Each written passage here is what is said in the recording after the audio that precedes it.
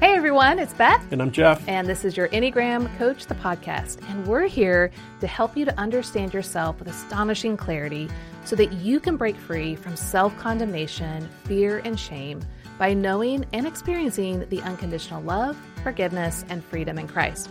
And don't forget, we're also on YouTube. So head over there to watch this podcast and all of our podcasts, but also hit the notification button and the subscribe button so you won't miss anything new. Well, today we have a special guest with us, Aundi Kolber. Aundi is a licensed professional counselor. I really wanted to get her last name right there. She's a licensed professional counselor and author and speaker from Grand Rapids, Michigan. She specializes in trauma and body-centered therapies and is passionate about the integration of faith and psychology. And as a survivor of trauma, Aundi brings knowledge about the work of change, the power of redemption, and the beauty of experiencing God with us in our pain. Now, back in episode 55, we talked with Aundi about her first book, Try Softer, which shows how to move away from trying harder mentality and embracing a gentler, more compassionate approach to life. She gave us insights on the latest psychology and practical clinical exercises and her own personal story so that we all could be empowered to identify our emotional and relational boundaries, making sense of difficult experiences, and move through and process our emotions. We learned that trying softer is a path to true connection and joy and is worth the effort to grow in self-compassion and how to redirect our harmful inner critic. If you didn't hear that episode, be sure you go check it out. But today we have some really exciting things to talk about because we're going to be chatting about her new book, Strong Like Water, which releases on March 21st. So be sure to go ahead and pre-order a copy today because this is going to be an invaluable, I promise you, this is not simply another theoretical book about understanding your story through psychology. This is something radically different, and it's about what it looks like for you to practice care each and every moment of your day. And we're going to get into some of these, what she calls compassionate resources to be able to rely on. Now, I know you've probably heard the old saying, no pain, no gain. And what doesn't kill you makes you stronger, or the other variety of different ways that we spiritually bypass our suffering. Let's be real, following these can often lead to exhaustion and more suffering. But Aundi's got a different perspective on strength. In her book, she talks about how true strength can be like the tide, soft and bold, fierce and gentle. She shares ways that we can move through pain, learn new practices to support us, and discover how to internalize connection, love, and safety to give us greater resilience. So I'm sure you're like me and excited to hear more about this different, more expansive way of healing and strength. So let's dive right in and learn that we were made to be strong like water. Aundi, welcome. We're so glad to have you back with us. Thanks for joining us today. Welcome. Thank you so much. It's really good to be back with you. What is it like for you to just hear us describe your story and what you've been able to do just by doing your own personal story work and now writing about it and helping other people? Yeah, I mean, it's an honor to hear it. I think it resonates as I hear you speak about it. So I'm grateful for that because, it is my book. I think one of the things I have said often as I'm, working on releasing this book is that part of the reason I wanted to write this book and in a way like live this book is because I have long had an ambivalent relationship with my own strength. And, in many ways, and I write about this in Strong Like Water, that's kind of where we begin, is that I grew up really being the strong one, being a strong one, not that other people don't do that too, but there was a sense in which I survived a pretty significantly traumatic childhood by not needing a lot, by being a kiddo who figured it out on their own, who achieved, who in many ways appeared to be okay. I sometimes say it's sort of like it just so happened that my trauma responses were a little bit more socially acceptable, and maybe sometimes even got me some types of praise. And so there's a sense in which I'm like, I have some gratitude. I do have gratitude to even just being able to survive, and that, that God designed our bodies to be able to do what they have to do. But I think part of the ambivalence for me has always been that there's also been grief. And the grief comes with the fact that looking and appearing to be strong in a certain way sort of meant, I think, that sometimes people didn't know that I really needed more help than I was getting, that I didn't, it was so isolating to look okay on the outside and be deeply not okay on the inside. And yet it wasn't safe to really be honest about that. And so, yeah, this is a book that, similarly to Try Softer, has a book that I've sort of been writing my whole life. And so it's really satisfying. I'm going into my 40th year. Oh, welcome to the club. Thank you. Yeah, I'm proud. It's a privilege, right? It's a privilege to age. And, I find it feels satisfying to me to sort of produce and birth this book at this sort of very, meaningful time, that there is a reclamation that I have been going through for quite some time. And it just feels like so honoring to my own story to not only honor my softness, but also my strength. Yeah. That's awesome. amazing. It reminded me, I remember I was doing some training with Dan Allender, and he had us take strength finders, which I thought, oh, that's interesting. I wouldn't have thought about doing that particular exercise in a trauma training class.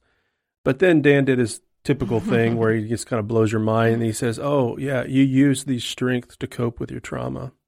And so you'll experience grief and sorrow and shame as you're exerting these strengths that you have, because you know how they've protected you, but also you'll experience your glory because they're also the assets you'll use in living out your calling. Like, oh, stink. I've got all kinds of feelings about this, but it does what you shared about why you wrote the book, and it does. I can't remember where the Psalm's at, but I remember a Psalm that speaks of that God wants to be known as for his loving kindness, but also his incredible strength. Maybe it'll come to me a little bit later, but what a beautiful image, Aundi. Thank you. Yeah. Well, hey, before we dive into the book, Strong Like Water, I'd love to just have you briefly talk about your own journey in discovering the Enneagram in the first place, and then your type, and how the Enneagram has helped you specifically in your own recovery process, but also maybe if you use it with your own clients, what that process has been like and what have you noticed? Yeah. Well, so I have been connected to the Enneagram for about almost 7 years. And yeah, when I first started to learn about it, some folks in our life told us about it, and I was really curious about it. And yeah, I think those people kind of thought that I was a different number than I now identify with. And so, which is, I think, probably pretty common for especially complex trauma survivors and maybe other folks too. But I think because complex trauma survivors are so complex, right? Like there are so many ways that we learn to survive, right? Which we can sort of identify as parts and different coping strategies. And so, yeah, but I really loved, I've always really appreciated about the Enneagram that there is a fluidity to it. There is a movement. I like that a lot because, I mean, even, we'll talk about the book, but I love water and I love the imagery Water changes states, but ultimately the flexibility that is produced in us when we are the most healthy, when we ultimately really feel connected to resources and safety, we become more fluid. And I've always appreciated how the Enneagram sort of creates less of this static picture, like here's who you are, the end. And it's a little bit more like, here are the possibilities. Like, here are things that here are some truths that might anchor you, but here's all the places it could take you. And I think that's a real strength of the Enneagram, that it is not a snapshot that is meant to hold you down, but instead, I think it helps us honor the fullness of the ways that God has made us. And I think even as we've come to learn through things like trauma work and trauma-informed perspectives, nervous system, like we are entire universes. I mean, like we contain so much. We contain, Walt Whitman said, we contain multitudes. And so I love that it accounts for that. And so in my own journey, what I came to land on is that I am an Enneagram 4 with a 3 wing, and that I am a counter type for the self-preservation 4. Yes. Which will play a big role as we talk more about the book and what you've experienced, because the self-preservation 4 is called tenacity. And they have all of the same deep emotions and struggles and feeling paralyzed until their emotions are sorted out, but they don't show it outwardly like other 4s do. Mm-hmm. And the reason why I wanted to bring that up is because what you said earlier is that people didn't realize how much you were internally struggling because you had this survival technique of the self-preservation 4 to be tenacious, to be able to persevere, to be long-suffering outwardly, while inwardly you had a lot that you were processing and working through. Is that correct? Yes, absolutely. And I think that one of the things I have realized into my adulthood is the difference between even when I'm experiencing things really deeply. And I think I do show that a lot more outwardly than I used to. But that others are not always experiencing it that way. And so for me, if I'm experiencing something intensely, I think when I was younger, there was a part of me that assumed other people would be picking up on that. And that is definitely not always the case. And, I think when I was growing up, I had a few places that I did feel my feelings deeply, and it was maybe more people could potentially see that. But I've always, even still as an adult, it's always amazing to me when, I don't know, like just that gap between, like, I'm like feeling things so deeply. And then I'm like, that's not the same. Okay. Like, and so I guess it's just a very interesting experience. And it has been a little disorienting at the beginning of my Enneagram journey because I really felt that I was a 4. I had multiple reasons why, but then I didn't present like other 4s.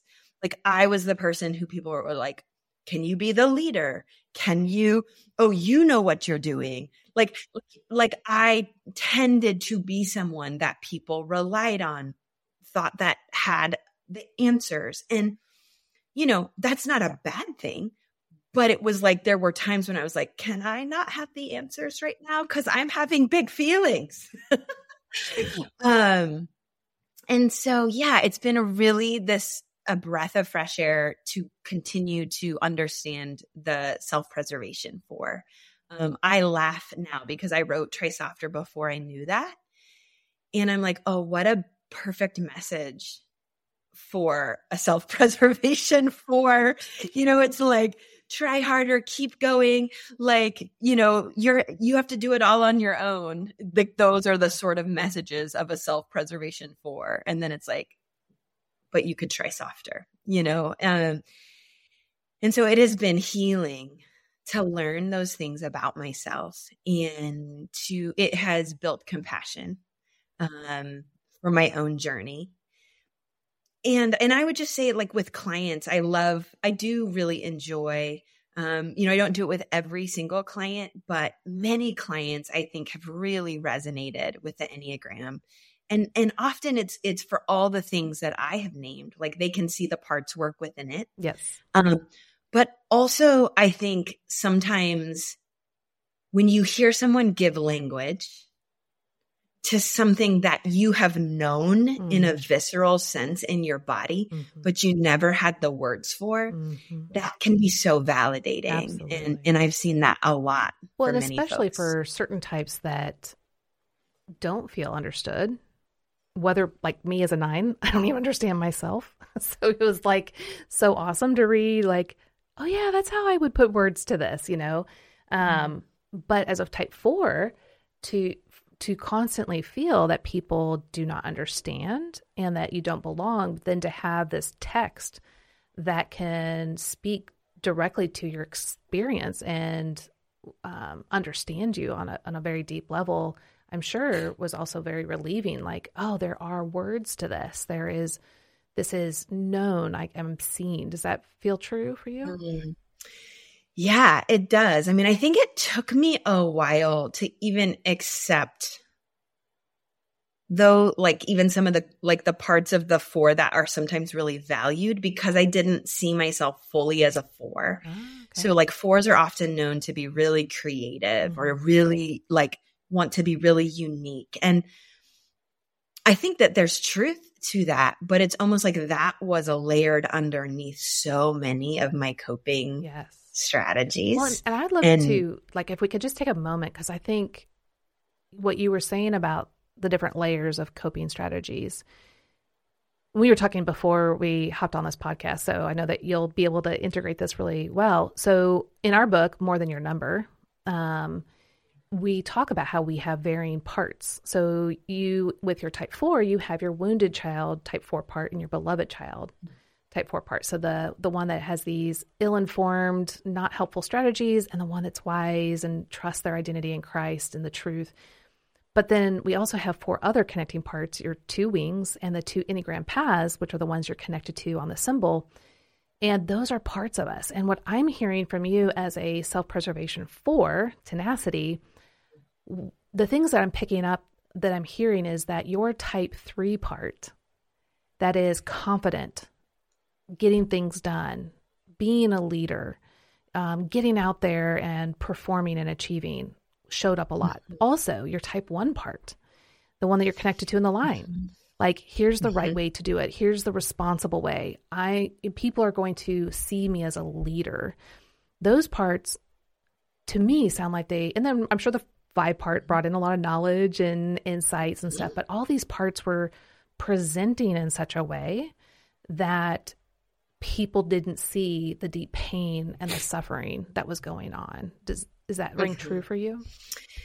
Absolutely. And just to make it even more of a party, my type 2 part would then, if would show up with what I would identify as fawning. So the trauma response of over accommodating. Oh, what do you need? Oh, I can do that for you. I can give more. I can sort of become who you want me to be, because it doesn't really feel safe to be seen. It doesn't feel safe to have my authentic needs. It's like, I need you to be, if you're taken care of, then I can rest. And so, yeah, I mean, those absolutely, like the 3, 1, 2, all of those parts, I have done some really hard work for me in my life. They have carried a lot of pain for me.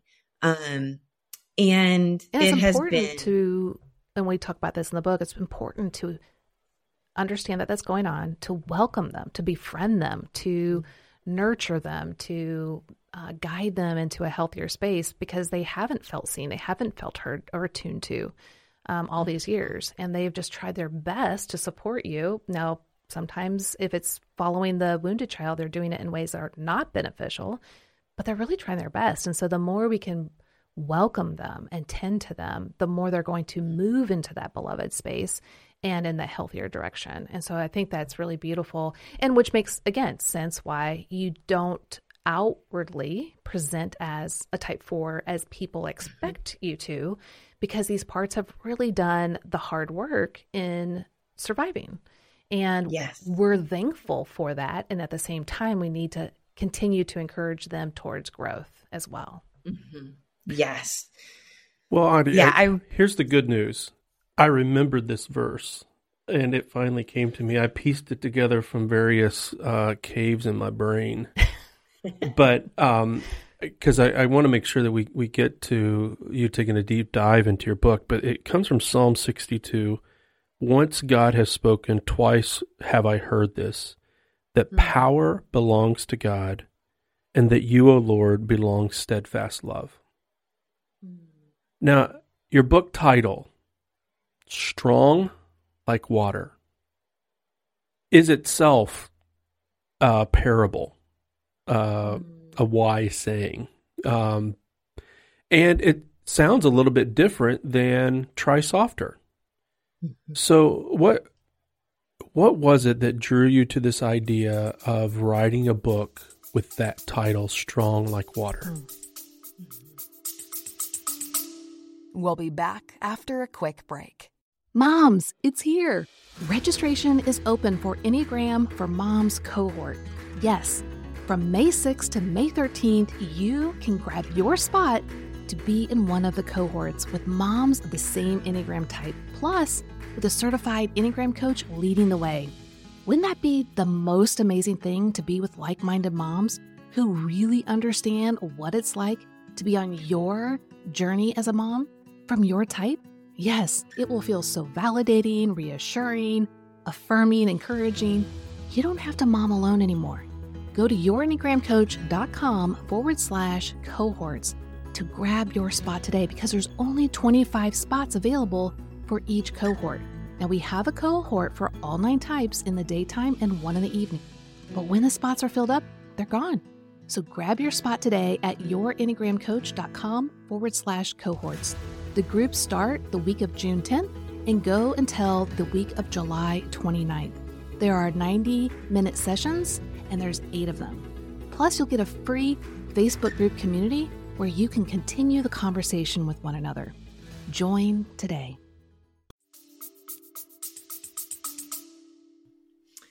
Yeah, I mean, I think a lot of it really, it's almost like the work of learning to try softer. It could not help, I think, but birth a book about strength, ironically, because I really believe, I mean, this is the, like, I love titles that make you have to stop to think. I love it. I love packing meaning into something very small and concise, you know? And Strong Like Water, I love the picture of that, because it's this way of being in the world that is sort of a little bit subversive, in the sense that it's like, we think we know what strength is. I think in our culture, we really tend to celebrate a certain version of strength. And again, going back to my story, it's like, I could keep those parts just running, and outwardly that would be called very strong.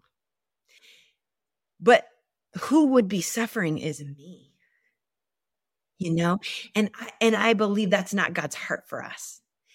And yet I believe God is the author of strength. And just like that verse, that psalm, that power belongs to God, right?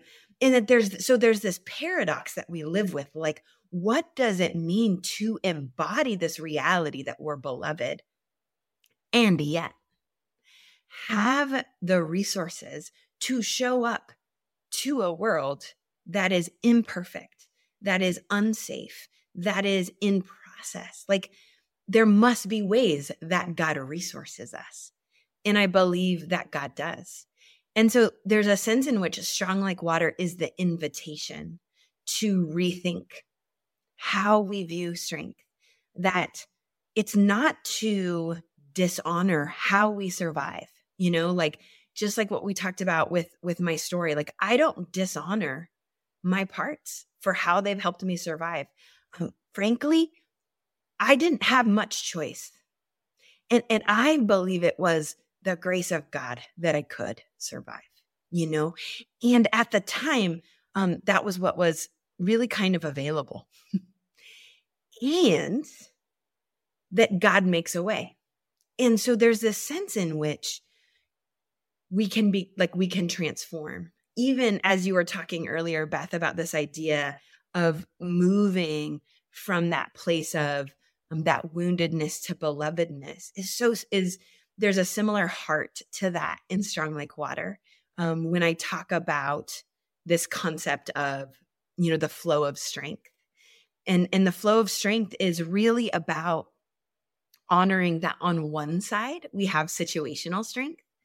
And that situational strength is essentially, it's survival energy. It's like whatever your body is, perceiving that there's threat, we will respond from that lower part of our brain and do the best we can to survive. And then ideally, it will be brief and temporary, and our body will metabolize that energy, and we will kind of come back into safety a little bit. We will move to transitional strength. And that transitional strength is where we begin to sort of have access to more of like our adult self, our prefrontal cortex. We have some choices. And what that means is that rather than only living from survival strength, we can say, this person is still frustrating me, and I'm aware of that, and I have choices.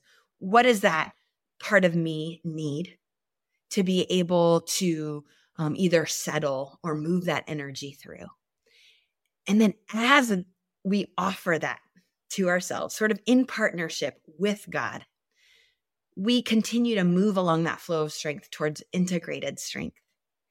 And this is the place I'm excited about, and something I almost didn't really get to write about as much in Try Softer because I just, in a way, wasn't quite ready to.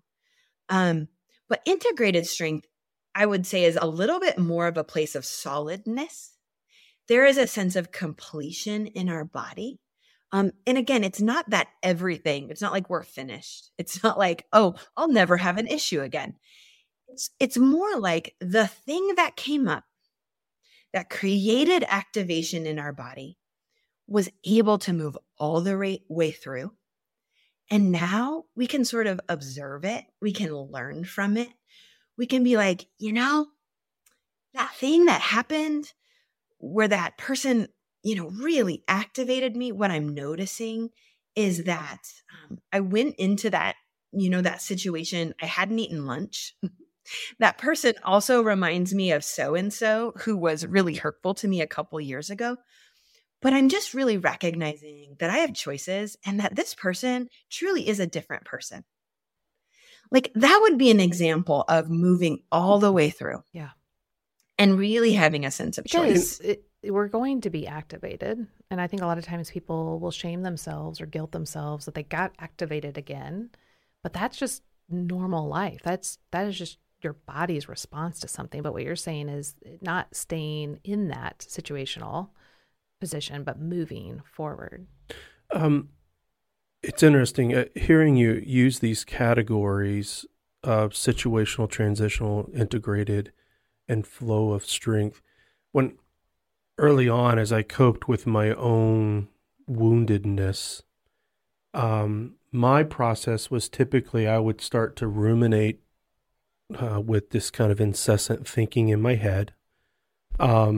my body would respond with the loss of affect. I've realized that over time, just based upon my facial structure, I've learned to use it to get people away, because I can look angry when I'm thinking, when I lose affect. You're just very stoic. Very stoic. And my friends will even call me out on it. My family will call me out on it. My daughter was even joking the other day, like some friends asked, like, is your dad happy? Like, he looks angry. He goes, oh no, he's just thinking he loves this place. So she knows how to interpret her dad. But my initial part, I'd go to 5 on the Enneagram and start reading books. As I have aged and been doing a 12-step recovery group for a number of years now, I've noticed that I'm less inclined to go to Amazon. Whereas it was a very quick response to go and figure this out. Sure. Now it's almost like, okay, I'm feeling the fear in the moment. I'm feeling the anxiety about something.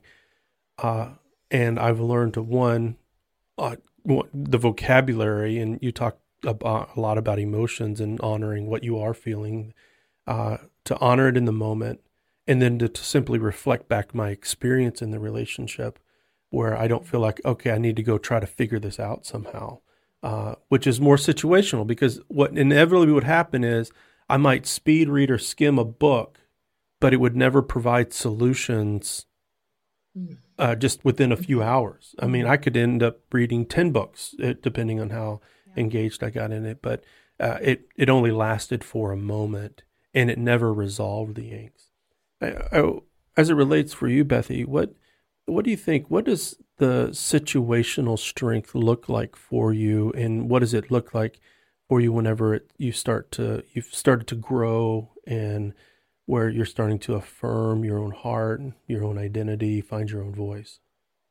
Yeah, so kind of, we talked about this beforehand, so Aundi's up to speed on things. But when I kind of look back, to when I was younger, as a little girl, type 9, I was really trying hard. Fawning was definitely my go-to. People pleasing, accommodating. I don't know what adverb to put on top of fawning, but you were really good at it. Oh, very good at it. I'm very skilled at it. My 9 part has dialed it in.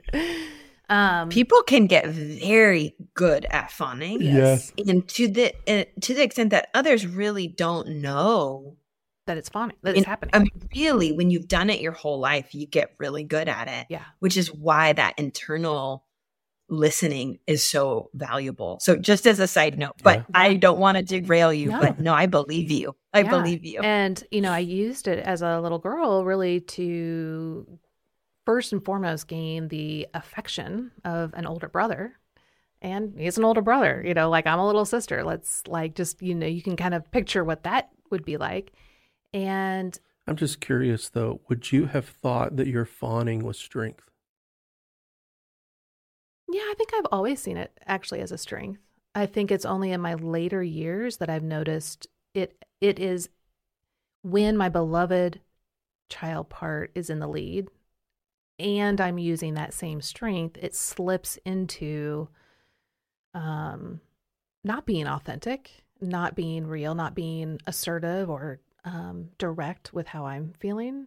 And so that gets into a whole different category of people pleasing and codependence. So that's not healthy. But the ability to accommodate, to be flexible, to go along with people and to enjoy that process when I'm wanting to, it's a desire of mine. I think that's great. That's a huge strength. Oh, I mean, as I think about the culture around and community around your Enneagram coach, your capacity to be able to affirm each Enneagram type and to see something in them that maybe they didn't see themselves is another way of that strength showing up as a leader. So I do see that strength. I think it's in my more recent years that I've actually been made aware of as I've done my own recovery work, how fawning has played a role in an unhealthy way. Yeah. Because I think it actually comes across to others as this really beautiful strength. Like, oh, she's so kind, she's so loving. And that's true. And it is detrimental to me and what's happening.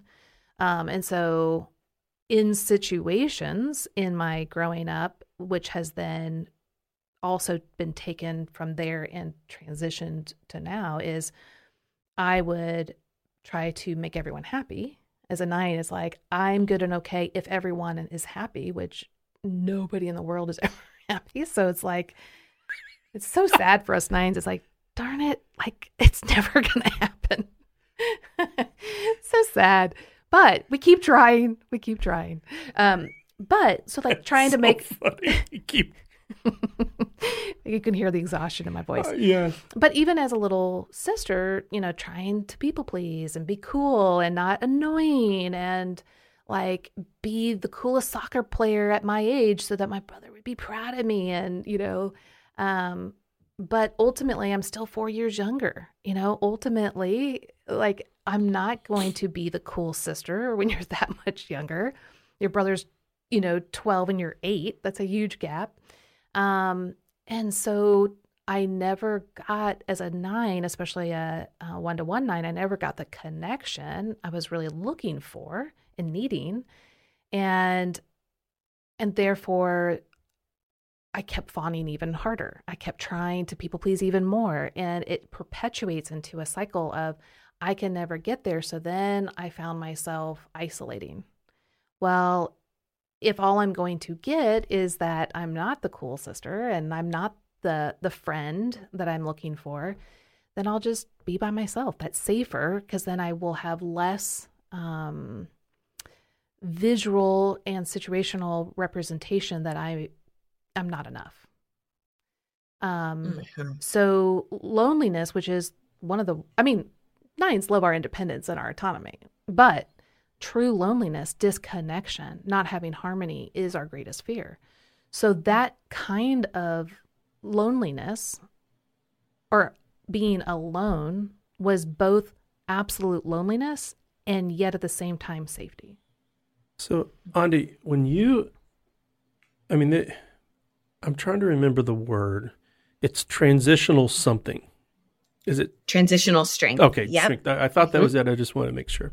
But so, and you mentioned it earlier from like, you couldn't have written Strong Like Water at the time that you wrote Try Softer. But in the process of doing your own work and pushing into the fray of your own story, something else emerged, Strong Like Water. And moving from this situational strength, you talk about in the book that it's in this transitional phase, which is where the growth happens. That's where recognizing that your vulnerability, recognizing your powerlessness over situations is not weakness, but it's actually you start to develop strength in this space. Tell us about, because the book, what I found so helpful is that they are skills to live in transitional strength. It's what this book is trying to get us to. Like, when this happens, here's an exercise to do. Yeah. So tell us about that space of transitional strength. And then we can use it for me so I can learn how to do this we'll better. Use it for all of us. You're not the only one with a story. As a 9, I get to be selfish for once. No, I just thank you for sharing, both of you, what you did. And I think, I know you are not the only ones. Just naming what you are is so important. And yeah, one of the things I really emphasize in Strong Like Water is that there's a sense in which transitional strength is where I kind of say it like, this is where the magic happens. And what I mean by that is magic is happening both when we're moving from situational to transitional, but also when we're moving from transitional to integrative. It's like both of those spaces. And when we're thinking about it, it's sort of like there's this range where we can be uncomfortable, but we're not in a place of harm. So for folks who are familiar with like the window of tolerance, if you've read Try Softer, things like that, when I'm talking about this transitional space, what it is it's the range where you have, I think of it like you have 1 foot in your window, which means you can tolerate what you're experiencing. And maybe you have 1 foot in sort of like either your sympathetic nervous system, so that's like fight, flight, potentially fawning. So there's a both and there. But it could also be one foot in the window and one foot in like being frozen, feeling dissociated, exhausted. Here's what I want you to hear with that is that there's a both andness. Mm-hmm. And that's what is allowing for the growth to happen. Right. Now, when we think about this flow of strength, the mechanism that is moving us is what I call compassionate resourcing. Okay. So to frame this a little bit, what I mean when I say that is when you have an experience that cues danger to your body, mm-hmm. depending on how significant the danger is the level to which your situational strength comes online. Okay. So let's say you're about to cross the street. You almost get hit by a car. Your situational strength goes, move me out of the way. So you move out of the way really quickly. The cue of safety there is that your body's like, oh, I didn't get hit. Mm-hmm. So you begin to observe, okay, I'm okay. That's over.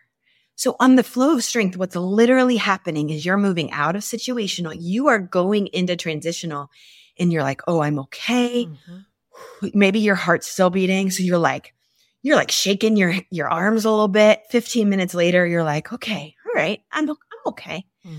And pretty soon later, you're like, you know what? Next time I need to look both ways. Mm. Like I need to make sure I'm paying a little closer attention. Like in that process, what's happening is your body is picking up cues of safety. Mm-hmm.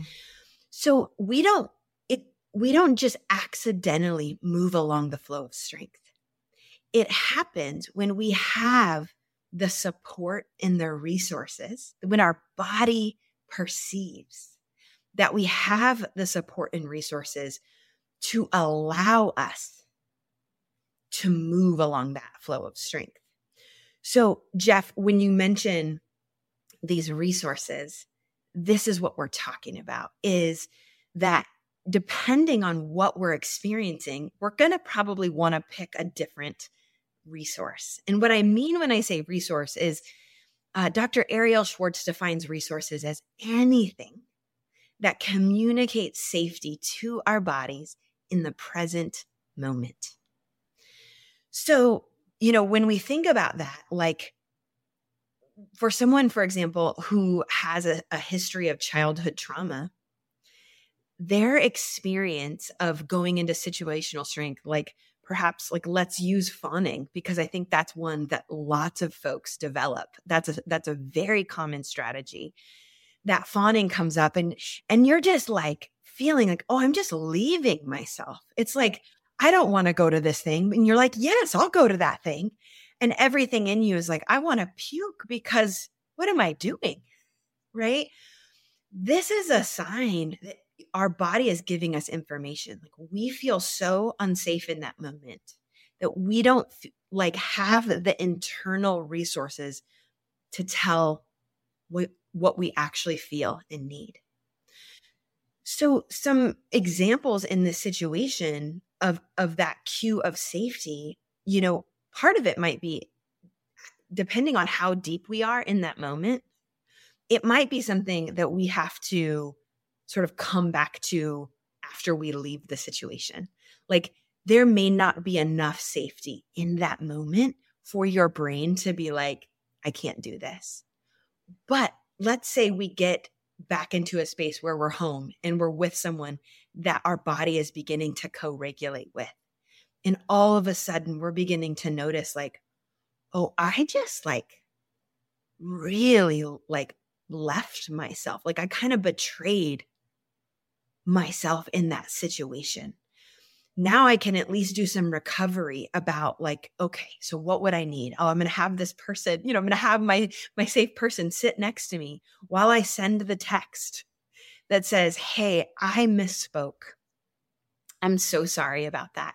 And that person maybe is supporting us as we do that. Like that might seem like it's not meaningful, but when our body is picking up the cue of safety, it begins to shift.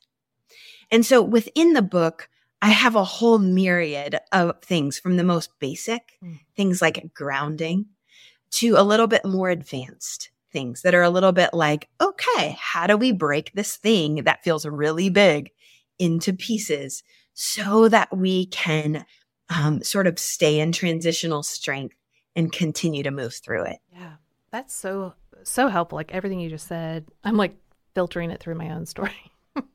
Because like I know that there are times that, and Jeff, you've seen it, obviously. There are times that I get so activated from my past story. Let's say you're upset or frustrated, but it's like normal. But what that does to me and my wounded child, little Bethy, she gets so activated that, see, you didn't make Jeff happy, you didn't come through. And all of a sudden I'm in this situational strength dynamic where I'm like, it's like I'm just in the limbic system. I'm just reacting. Like I can't even think past that. But what I've noticed is if you or I are able to bring something that regulates me, then it's in those moments that I can go, okay, hold on. I know I'm still feeling like Jeff must hate me, which you've never said or indicated. I've never said that, Beth. I know. Well, parts of me think you have, but Sure. you haven't. And so that part of me thinks, oh, he hates me. But then my beloved child comes in and says, that has never been true. That has never been true. And he's never indicated that, never shown that. And it's that part of my heart that gets in that transitional strength part where it can help me, help my little Bethy part, my wounded part, to go, I know you feel that and think that, but what's true is that you are loved, you are cared for, you are seen. And so I can kind of see where that transitional space can be. But I do know from what you're saying, like if I am just in little Bethy's space, she cannot hear, she cannot cope, she cannot discuss what's going on. She needs time to, like you said, like right after a car crash, she needs time to get some space to think, to process, to allow my internal world to calm down just enough to get into that transitional space so that I can hear the truth. I can speak the truth into my own life, which then brings me into that integrative place. So like everything you're saying, I'm like, yes, I can see it. Yes. Well, where I see it, sweetie, in our relationship is, and I'll use Gottman's term for it, accepting my influence. So we'll use a recent experience with our closet. We've got this nicely shelved closet that we put in our home, and Beth went through and reorganized the closet. And you said a ton of times how grateful you were, and it's awesome. Thank you. But Beth decided that all the things that were stored in the closet would be on my side of the closet. So her side looks clean, debris-free, storage-free. My side is filled to the ceiling. Mm-hmm. Mm-hmm. So I made a need disguised as a criticism or joke, sarcasm, and you were hurt by it. And because you thought you were trying to honor me and please me. My accommodating part was like, oh, so when you walk into the closet, you mainly first see my side and what's straight ahead. So what if it looks cleaner and more spacious for all that see, including Jeff, so that, but when you enter the closet, the other side that you don't see as readily and easily is the one that has more of the storage stuff. Which is my side of the closet. Right. So you got spun out. Yeah, I got spun out because my accommodating part was thinking about us and you. Yep. And trying to make the best decision for the aesthetic, the look, the feel. And going back to growing up and being teased, the way that you said your need to not have your side so full was through teasing or Yes. a sarcastic question, which only activated Yes. the wound from my past, instead of being thankful or asking a clarifying question about why I did that, and hearing the thoughtfulness in what I was trying to do, and then asking just directly, like, hey, thank you so much for being mindful, but could we find another way of doing this? Because it does feel a bit much on my side. Like I would have accepted that way more than sarcasm, because sarcasm feels like teasing, which only activates like I'm not good enough. He's upset with me. And so I went to that space, and it took quite a while. I'm not a good enough wife. Right. I mean, And that's not what you were saying, but Right. because of my past wounds, that's where I go. But where what happens in that moment, so you're now relying on a situational strength, is that then later on when we got spun out, we were talking about something else, and then that situation came up again. You accepted my invitation to talk about what was really going on versus just the immediate, above the iceberg stuff. Right. And which is big for you to accept entering into conflict. Safe conflict Or is a tension. strength, is something that was very difficult for you in the past. Would be difficult for many times. Like, you mean I'm going to find healing by entering into this conflict? Yeah, can't we just push it, sweep it under the rug? That's right. But then even you show strength in differentiating between these accommodating parts of you and hearing me. So you'll use language like, well, parts of me hear your apology and doesn't believe you. But there's another part of me that does believe you because I have trust with you. But it's really hard because I'm really hurt. Right. Like, that is profound strength to, in some ways, overcome what you're experiencing in your body. And even at one point, I made a comment and you immediately got flooded. Like, and you're like, I can't remember what phrase did you use? I said, which I never would have said this in the past. Ever. I said, I don't want to talk about this anymore. I said, for some reason, yes, I do not want to talk anymore. And we stayed in the present moment, but you were like, I'm just curious why. And I explained, literally, you just made a phrase that was truth, but kind of shattered a lot of the way I viewed my past in a way that helped me cope.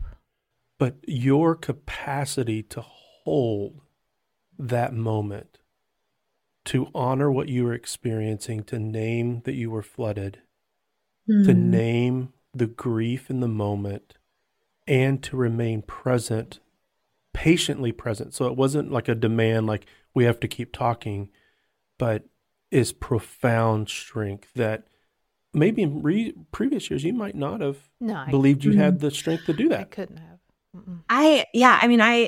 If I may, Yes.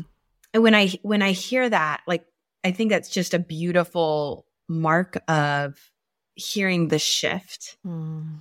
Even that language, and I know that's parts language. When we say, like, a part of me is aware that, or a part of me is feeling. One of the things I talk about in the book, though, because there's a lot of overlap with like interpersonal neurobiology, and just understanding, the nervous system, that one of the cues that we're moving into transitional strength is that we can think about thinking. We can sort of create and experience a little bit of distance internally. And it doesn't mean that the thing that we're holding isn't still hard or disturbing or activating. But I would agree that is strength, in the sense that holding two dualities is not easy. In fact, I think there is a sense in which this transition, that's why transitional strength is in many ways just this. It's sort of like wilderness a little bit, in terms of our journey of like, there's, Brene Brown talks about, we rumble. There is a bit of a rumble that happens as we learn to hold a truth about that we are loved or that we have, a certain value, all of those things. And we're holding all these other truths that are like about how we've experienced things, about what our body is maybe still holding, what is still hard, because there's a sense in which that is still true. Yeah. And we hold that. Yeah. And one of the other things that I just wanted to name is that what becomes available to us as we travel this flow of strength is actually exactly what you sort of identified, Jeff. And I talk about this a little bit later in the book about like this idea of being able to be emotionally flexible, that nervous system flexibility can be a resource. But oftentimes it's sort of like, and you kind of described this, I think, Beth, but I think of a snow globe.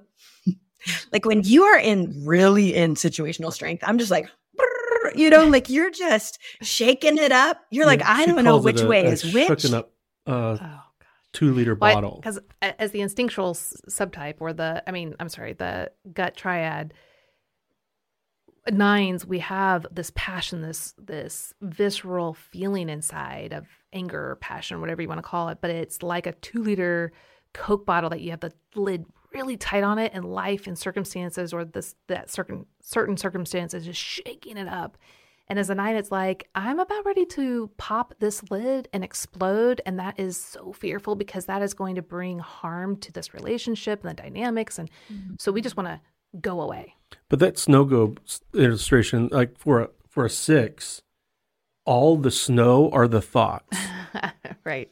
Like I've got a million thoughts from a million different angles on this situation in order to kind of calm. And really my inclination is to jump in and keep shaking it versus, hey, how about let's just set it down? Good.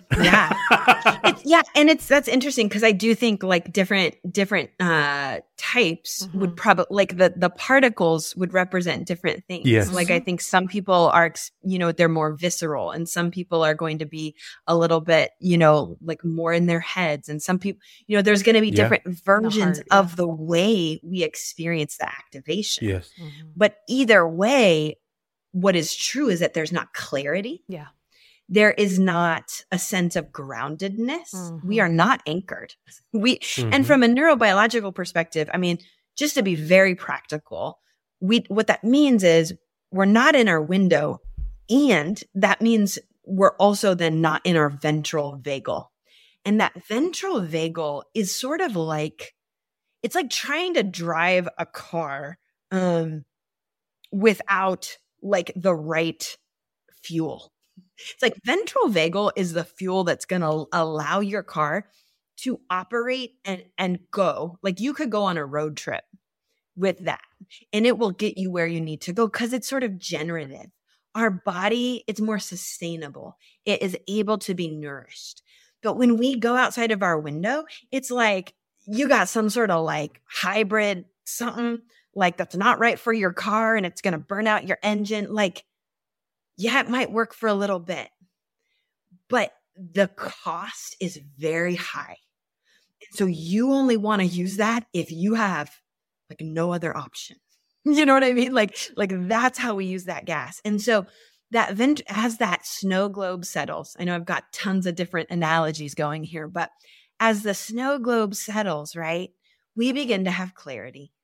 We begin to kind of come home to the knowledge of who we really are, a little bit more of the resources of like, oh, how have, for example, Jeff and I dealt with issues in the past? Oh yeah, we've gotten through a lot of different arguments or discussions, and it's like, that's a resource. I'm an adult now and I am really capable. That's a resource. Here are all the people who have loved me through, come anything that comes my way. Here's all those people. That's a resource.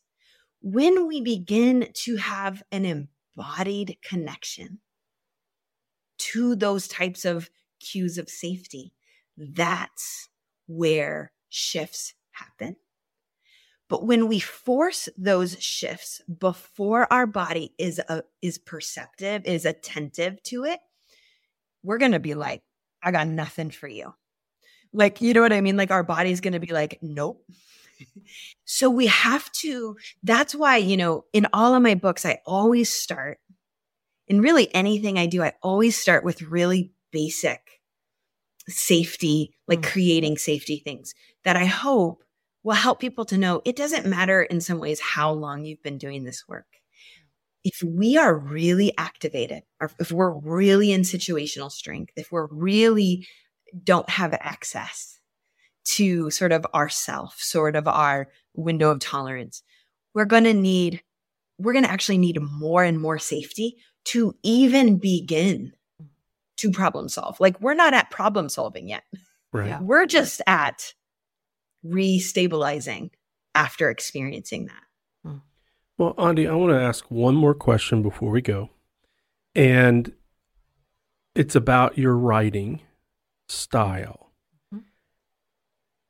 There's several times in reading the book, I notice you'll start a paragraph with like, "Dear reader," where I almost get the sense like there's this kind, gentle presence that's almost like whenever you want to talk to a child and you get down on your knee and you look them in the eye like, "Hey, buddy, I want you to know I'm here, but this is really important."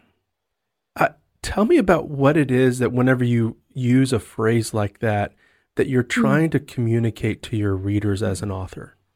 What a great question. I don't think anybody's asked me that in exactly that way. So that's beautiful. Because I experienced as care. Like you were lifting my head like, "Hey, let's get out of your head for a moment because I know you're processing a lot and I need you to hear me this because this is really important now." And it focused me. I'm so glad you experience it that way because, I mean, I think that is my desire. I've been a therapist for 15 years. I have worked with many folks with lots of various types of trauma, and I know how hard this work is. I mean, because I've lived it, but I've also been there, like in the trenches, in the times when it's like, you know, the cycle of whatever was popular is now over, right? But the person, they are still carrying their pain. And so I think for me, my desire is that to the extent that I'm able, that would be a cue of safety, that people, that it would help to soften that fear of like, oh man, this work is so hard. I don't know if I could do it. And really for me, I mean, I deeply believe that this is God's posture to us. I deeply believe it.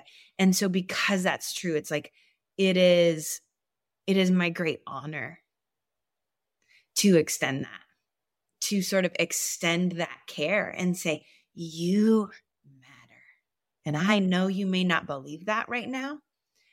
And I know it may be hard to believe, but I want you to know, like, I'm with you and I see you. And it, as much as it's possible for you in this moment, I hope you can receive it. Yeah. Well, great job. I mean, I can feel you, like experience as if you're reaching through the book, reaching through the text. So this is not some detached author writing about principles. This is a person who's been down the path and wants to walk with you through it. So grateful for how it comes through, even in your writing. So Beth and I, big fans of your thank work. You guys. And I appreciate you. I don't know if "fan's" even the right word for it because your voice, your work is benefiting our marriage. It has benefited our parenting and parenting young adults now. And now with your Enneagram coach, it continues to inform even how we apply the Enneagram. So we are grateful for you. And to our listeners, we can't stress this enough. And I get it. I just to cut through all of it, I get it that, hey, there are a lot of authors that are on podcasts telling you to go buy their book. Aundi's 2 books now are the books on the shelf that are well worn and highly recommended that we refer to people. This is not just, hey, here's the authors palling around on a podcast. This really, really matters. And Beth and I will continue to have more and more conversations because of Aundi's book. So we can't stress it enough. Yeah, I mean, go pre-order it now. It comes out March 21st. That's so right. If you pre-order it, the greatest thing about pre-ordering is that it will land on your doorstep the day it releases. So just go do it now because you're going to want to have this. That's right. And as Aundi mentioned earlier, there's so many practical exercises that are very nuanced, that things that you would think like, that could really help me.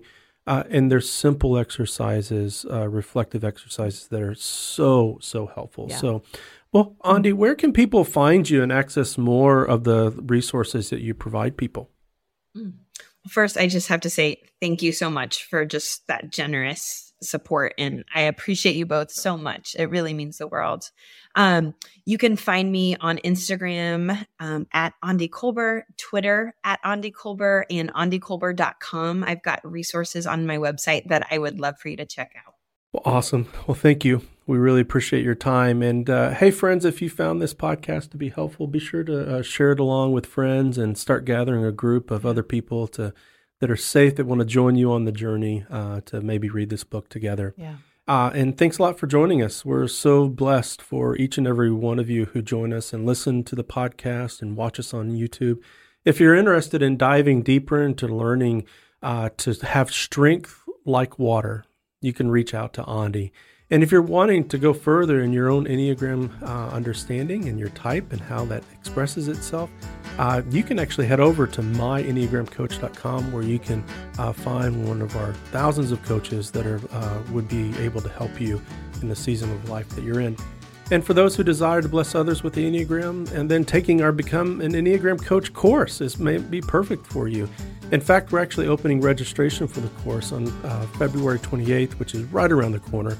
And you can learn more by attending one of our free webinars. Beth will guide you through a full experience of our Become an Enneagram Coach course. So if you've ever desired to pass along your experience with the Enneagram to another person and bless them from right where you are at, you'll want to be sure to pick up the course. You can become an excellent Enneagram coach, and we'll show you how. Sign up for one of our free webinars for the week of February 28th to learn all about our training. To reserve your seat, go to www.enneagramwebinar.com. Yep. That's enneagramwebinar.com, because I know that you were... I was about to say because I want to put your on all of it. But it's enneagramwebinar.com. Well, guys, we are so blessed to have you. But what we really want you to hear is to always remember that the Enneagram reveals your need for Jesus, not your need to work harder. It is the gospel that transforms us. Thanks for joining us.